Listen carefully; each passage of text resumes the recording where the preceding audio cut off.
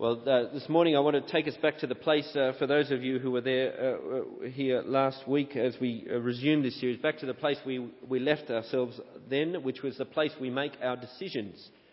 The place wherever it is that you make your decisions, both big and small, about all the things in your life, all the different issues that you face, big and small, whether it be late at night around a table, whether it be in the bath or in the car or on holiday, wherever it is that you make your decisions. That's where I want you to be as we read this chapter together. Because what we're doing is we're in the middle of a section, chapters 8 to 10, where Paul is going to help us with that very thing. He is going to offer a radically different approach to making such decisions about all things. And what he's doing is he's responding to an issue, a decision that the Corinthians themselves have made. You see it back on chapter 8, verse 1. You see the issue that they have decided upon. It is the issue of eating food sacrificed to idols. For some within the Corinthian church, they had made the decision that they were completely free to continue to eat the food that was often sacrificed to idols at the festivals in pagan temples.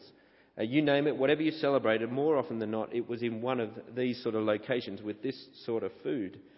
And so they'd made the decision that they were free to continue to do that. And we saw last week in chapter 8, their approach went something like this. We have knowledge of the true God. We know that these idols in the temple are nothing. They're just things of stone and wood. There's nothing to them. There's only one God, and Jesus is Lord of everything, even this food. And so I'm free to eat it with thanksgiving as a gift from him. I'm free to enjoy it. There's nothing to restrict my freedom. I'm free to do what I want on this issue. But in chapter 8, we saw Paul burst their freedom bubble. If all our knowledge of God does is buy us the freedom to do what we want, he says, then frankly, you don't know anything. In chapter 8, verse 2, he says, you do not know as you ought. For the knowledge of God, the knowledge we possess from the gospel, leads somewhere else altogether. It leads to knowing who I am in creation. I am ultimately a creature. I am made by and for God. That's who I am. And more than that, I know why I am made, what he has made me for. Chapter 8, verse 3, we saw these two remarkable realities of who we are and what we were made for. We are made to be known by God as Father. We're made for that relationship. That is why he made us. That is why he redeemed us in Christ, for that purpose. And we're made to love. We are creatures made and redeemed to love God as Father and love this gathering as our family. And so when we make our decisions, whether it be big ones or small ones, the factors influencing that decision are now multiplied by the family around us. All of a sudden, as I make my personal decision, it's not just me around the table, it is this family here. Because I know I make decisions for their good and not just my own. That's what the gospel, knowledge of the gospel does for me. So how can we do it? That's where we left off last week. How can we actually practically make decisions like that? Knowing for us that the issue of idol food is for most of us not going to be an issue at all that we have to make a decision on. What if the decisions we actually have to make? How can I make personal decisions not just for me, but for my family, for this family? Well, chapter 9 is going to show us how, and Paul will teach us this by giving himself as an example. He will say, this is how I do it. And we have every reason to follow him in that example. It's not a boast, it's not a check me out kind of statement by Paul. He says to us earlier in this letter, he says, imitate me as I imitate Christ. I'm following Christ. So follow me and you'll follow him. And so we have every reason to follow his example that we're going to see in this chapter. And so let's look at it together. And as we do, here's a question I want you to have in your head, a riddle, a cryptic clue of sorts. Verse 7. This question: who serves as a soldier at his own expense? Who serves as a soldier at his own expense? Have that question just bouncing around in your head as we explore this together. How do we make decisions then, not just for our good, but for the good of others? Well, 3 declarations from Paul is going to show us how. Here's the first of them in verse 1. I am free. Paul says, because of who I am and what I do, I have rights, I have freedoms. He's an apostle. And he vindicates, he defends his credentials as an apostle here in verse 1 through a series of rapid-fire rhetorical questions. Verse 1, am I not free? Am I not an apostle? Have I not seen Jesus our Lord? Are you not the result of my work in the Lord? He is an apostle. He was there. He saw the risen Lord Jesus for himself. He was there, Saul on the Damascus road, charging ahead to kill Christians and to destroy the growing church. The risen Lord confronted him on that road and called him to be his apostle to the nations. He saw the risen Lord.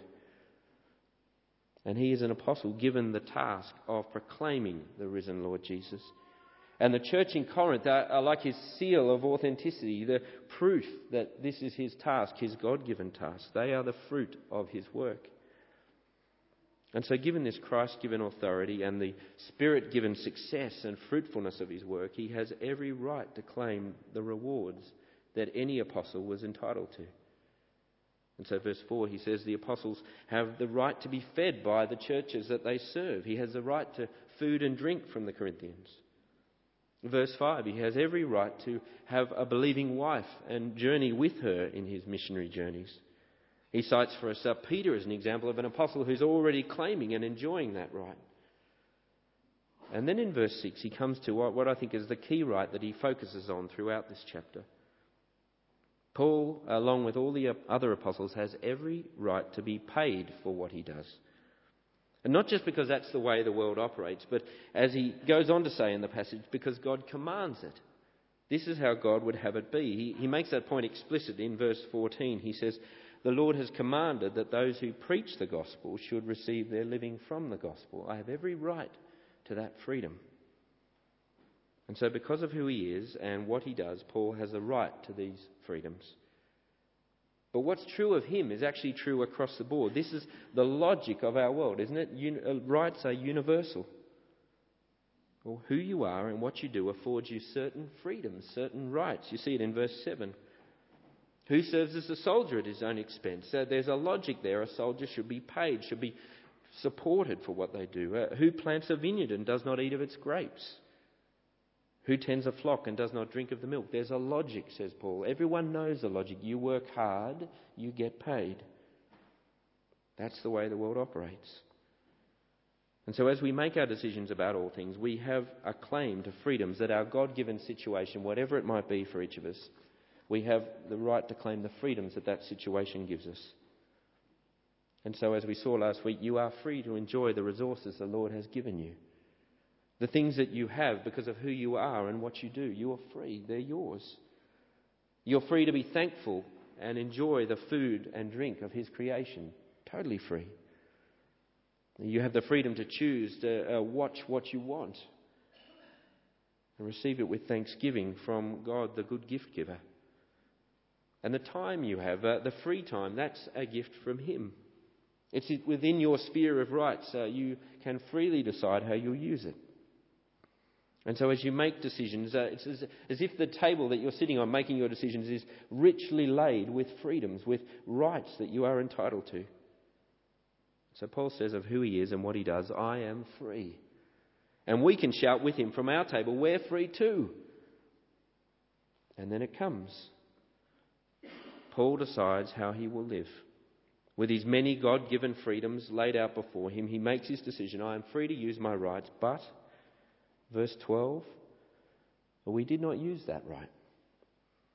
I am free, but verse 15, I have not used any of these rights. And this is Paul's habitual response. That was the Corinthians' experience of him. I think that's what he's referring to in verse 12. When he was with them again and again, he didn't claim this right to payment especially. And that has remained his approach. It wasn't like a sort of a one-off, behave well, Paul, you're in company. This was his habit. As decisions come again and again and again, Paul lays aside his freedoms that he can rightfully claim. Well, why does he do it? Is it some sort of aesthetic life thing, this denial for its own sake? No, there's actually nothing wrong with the freedoms that he could enjoy. He's not avoiding them to sort of stay clean, to stay pure, as if there's a small range of things he does if he's doing the right thing and then all the rest I'll just avoid. No, these are good gifts. He did eat and drink with the churches he worked with. And many of the apostles did have marriages, and there are indications of financial support for the work of Paul. The freedoms he could claim were good things, and that's true of our freedoms as well, isn't it? Material possessions, media, culture that we can enjoy, time, good gifts from our God.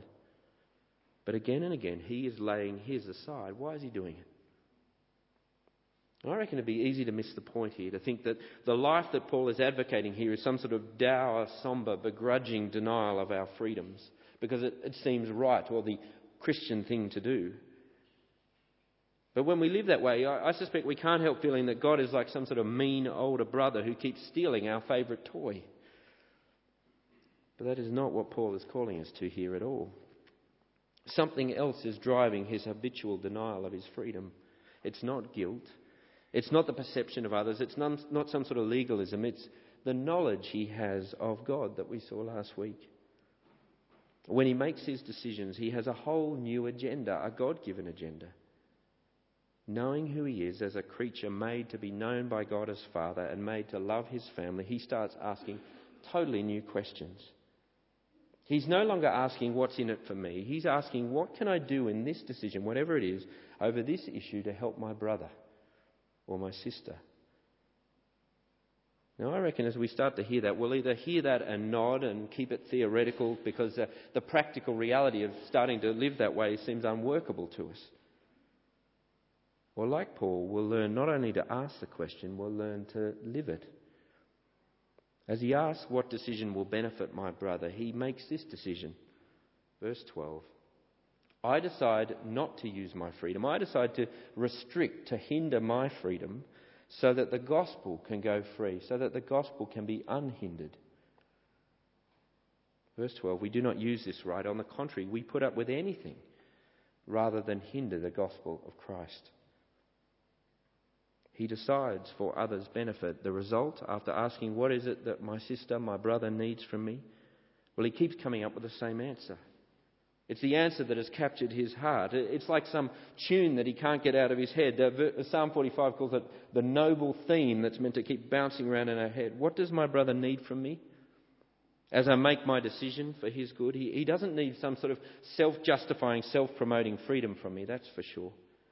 He needs me to be prepared to get out of the way enough to let the gospel progress freely in his life. He needs me to put up with any restriction of my freedom such that the gospel of Jesus can have unrestricted progress. He needs me not to make decisions that would make it hard for him to hear and treasure the gospel and the God of the gospel. And so compelled is Paul by this gospel of Jesus Christ, he will hinder his own rights so that news is unhindered.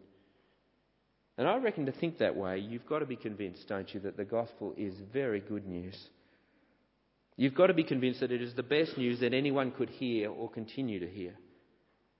You need to be convinced that this gospel has, in fact, the power to change life and keep changing it. And he knows that. He is totally and utterly convinced. For burnt into Paul's heart is the risen Lord Jesus on the Damascus road who turned his life around.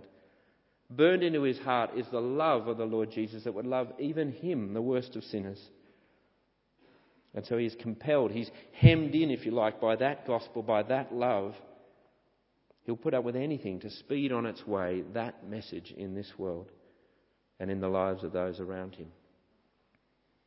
And so the more our decisions leave this gospel unhindered, the less our decisions and our actions distort or diminish or dilute that message for others. Well, then the more the blessing of this gospel will flow to them. And that is what God is doing through his gospel. He's bringing blessing. Imagine living this way. All of life, all the decisions we make, the personal small decisions that we think only affect us, each time plotting victories of the gospel in the lives of others. To have that question on our hearts again and again. What decision can I make here that will mean the gospel is unhindered? The more I decide and act with that goal, the more I will see the blessings of the gospel flow to others, which wonderfully, if you look at verse 23, in God's economy means that I too share in those blessings. Paul says, I do all this for the sake of the gospel, that I may share in its blessings. Now I want to illustrate how that works on 3 levels for you. Now first is this. The more I decide in such a way to hinder my rights, my freedoms, so as to leave the gospel unhindered, the more I see the gospel progress in me, for starters. Now, here's the wonder of gospel decision making. It is commitment to the other, total commitment to the other, yes, but as such, it is deeply good for me. I'm blessed by it. So rich is the blessing of self-denying decisions for the sake of others that Paul says in verse 15, I've not used these rights, and I'm not writing this now so that you'll do these things for me. It's like he's saying, I'm not now all of a sudden telling you all of this to sort of claim back payments. I've been denying myself for a while now, let's cash in. And that's the way we do it, isn't it? Or maybe it's just me. We deny ourselves, we make sacrifices, and we hope it's noticed enough because that's our reward, isn't it?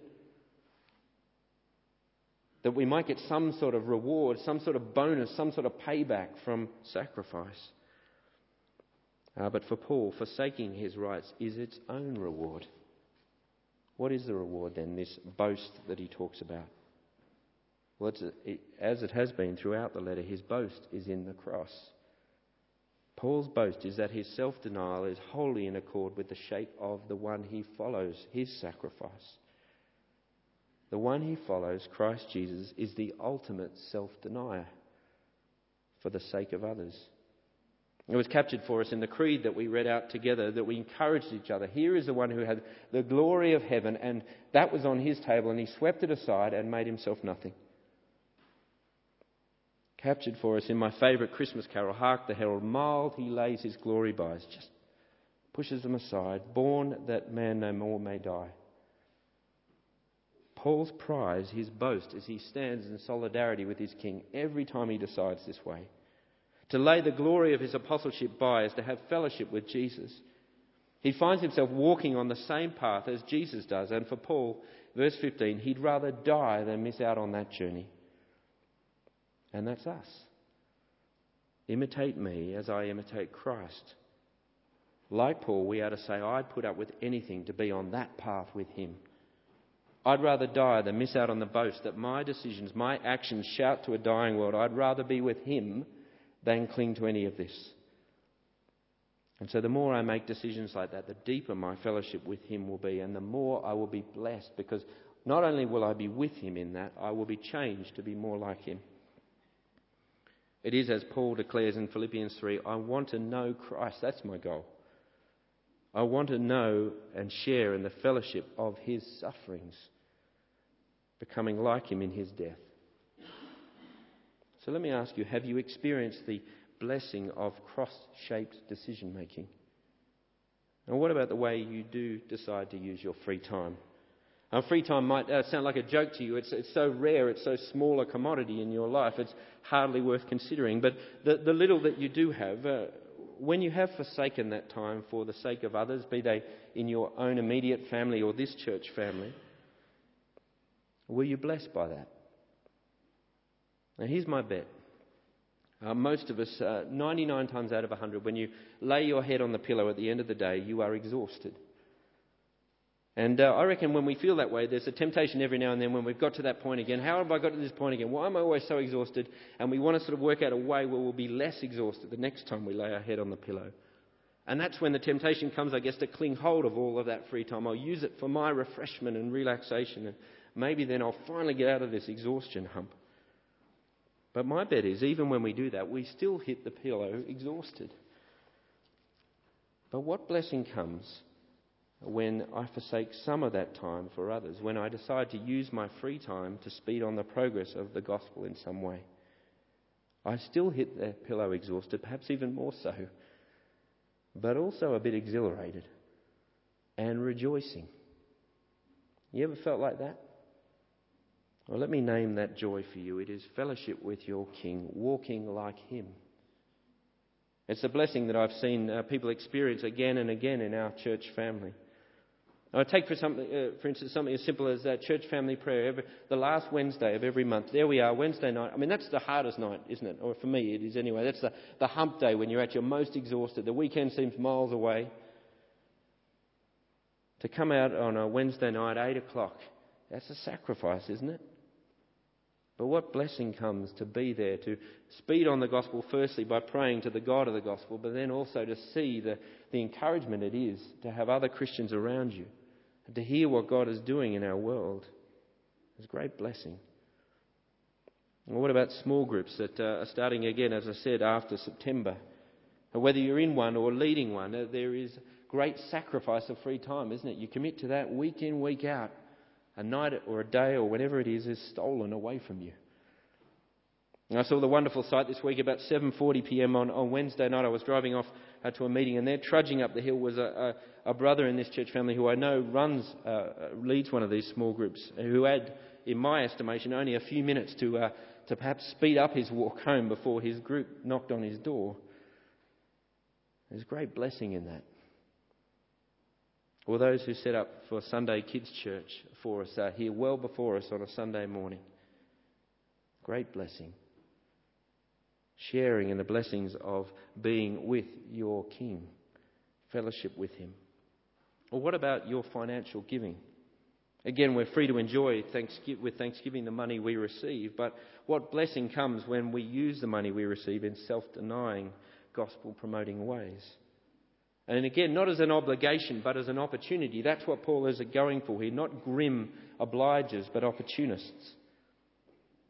And I've got to say, as I read this passage this week, Paul's words are a direct challenge to me. He is staring me right in the eyes.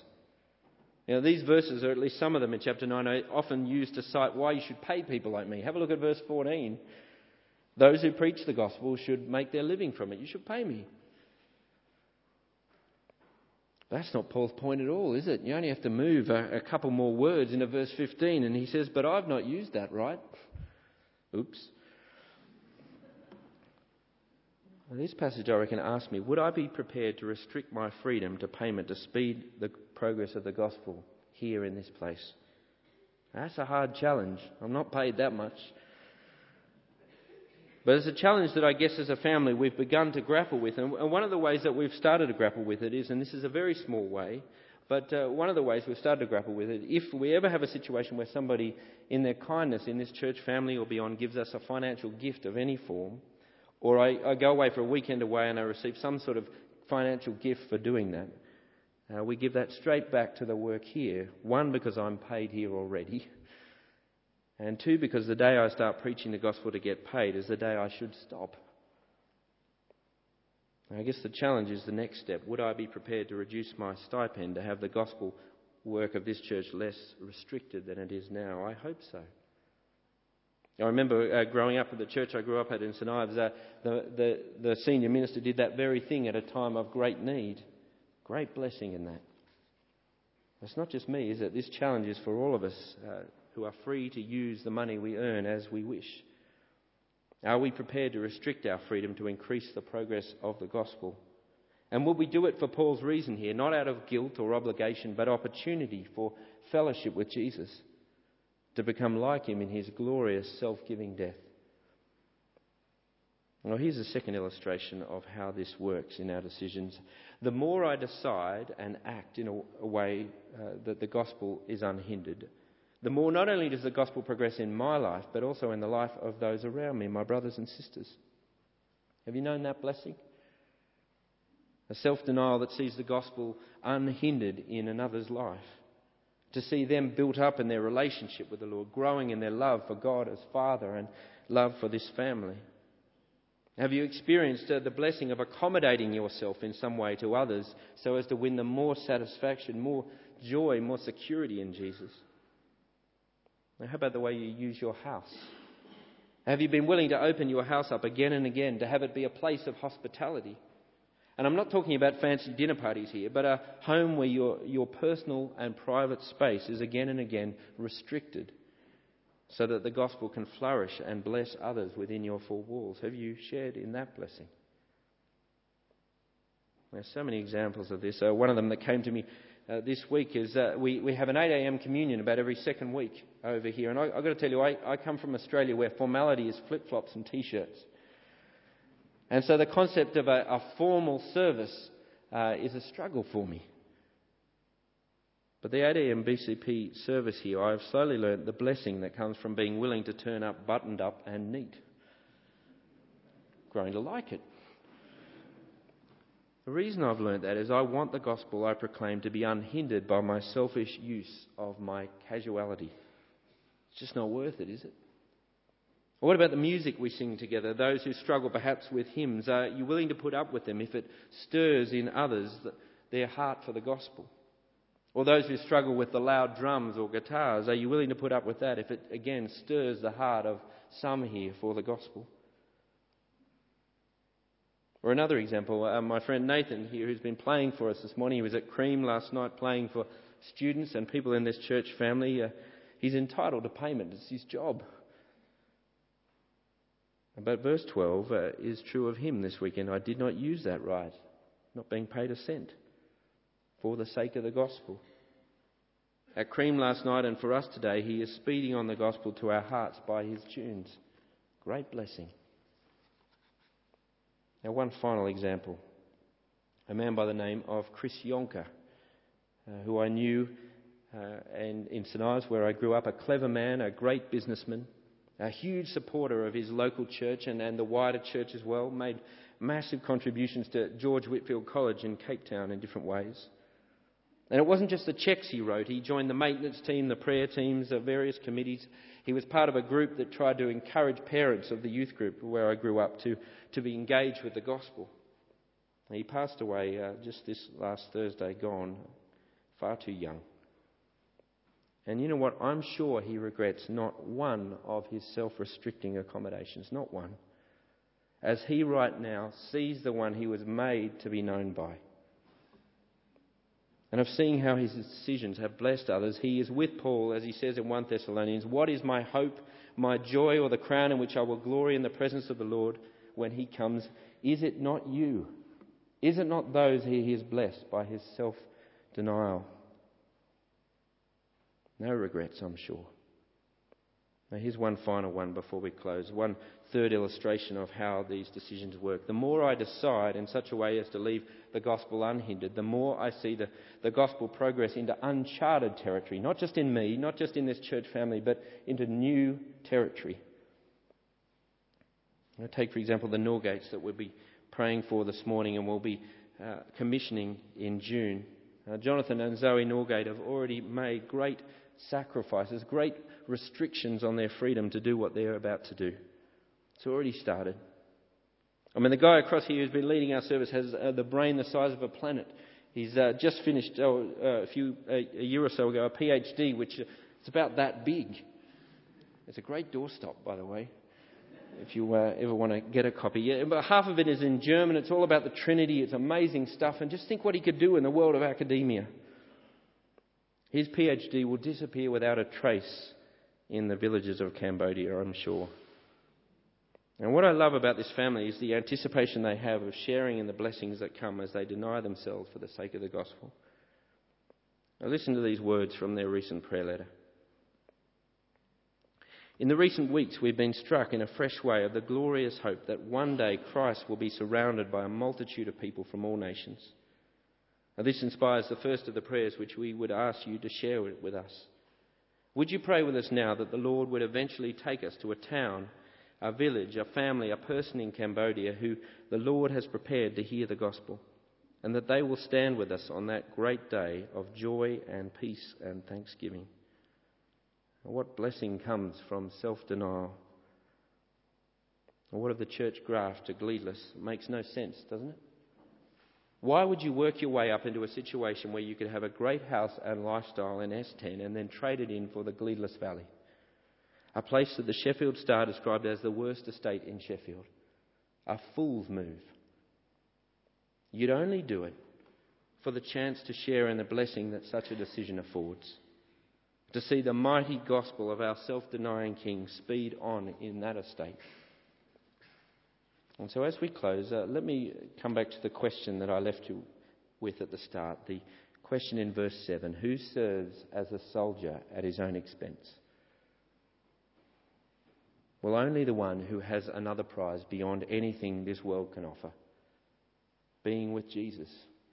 Only the one who would delight in sharing with him in his sacrifice and the victories of his gospel. Only the one who knows in Christ he has a cause worth fighting for, who would rather die than lose the boast of being in on that fight with him. The one who knows, in verse 26, that he's not waiting for the big purpose of his life to arrive. He's not sitting there making his decisions, hoping to align his life so that the big purpose, the meaning of his life can come. It's already arrived in Jesus.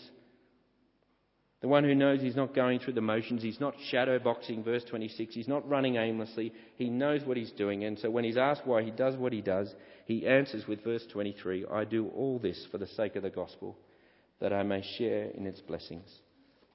Well, let's pray.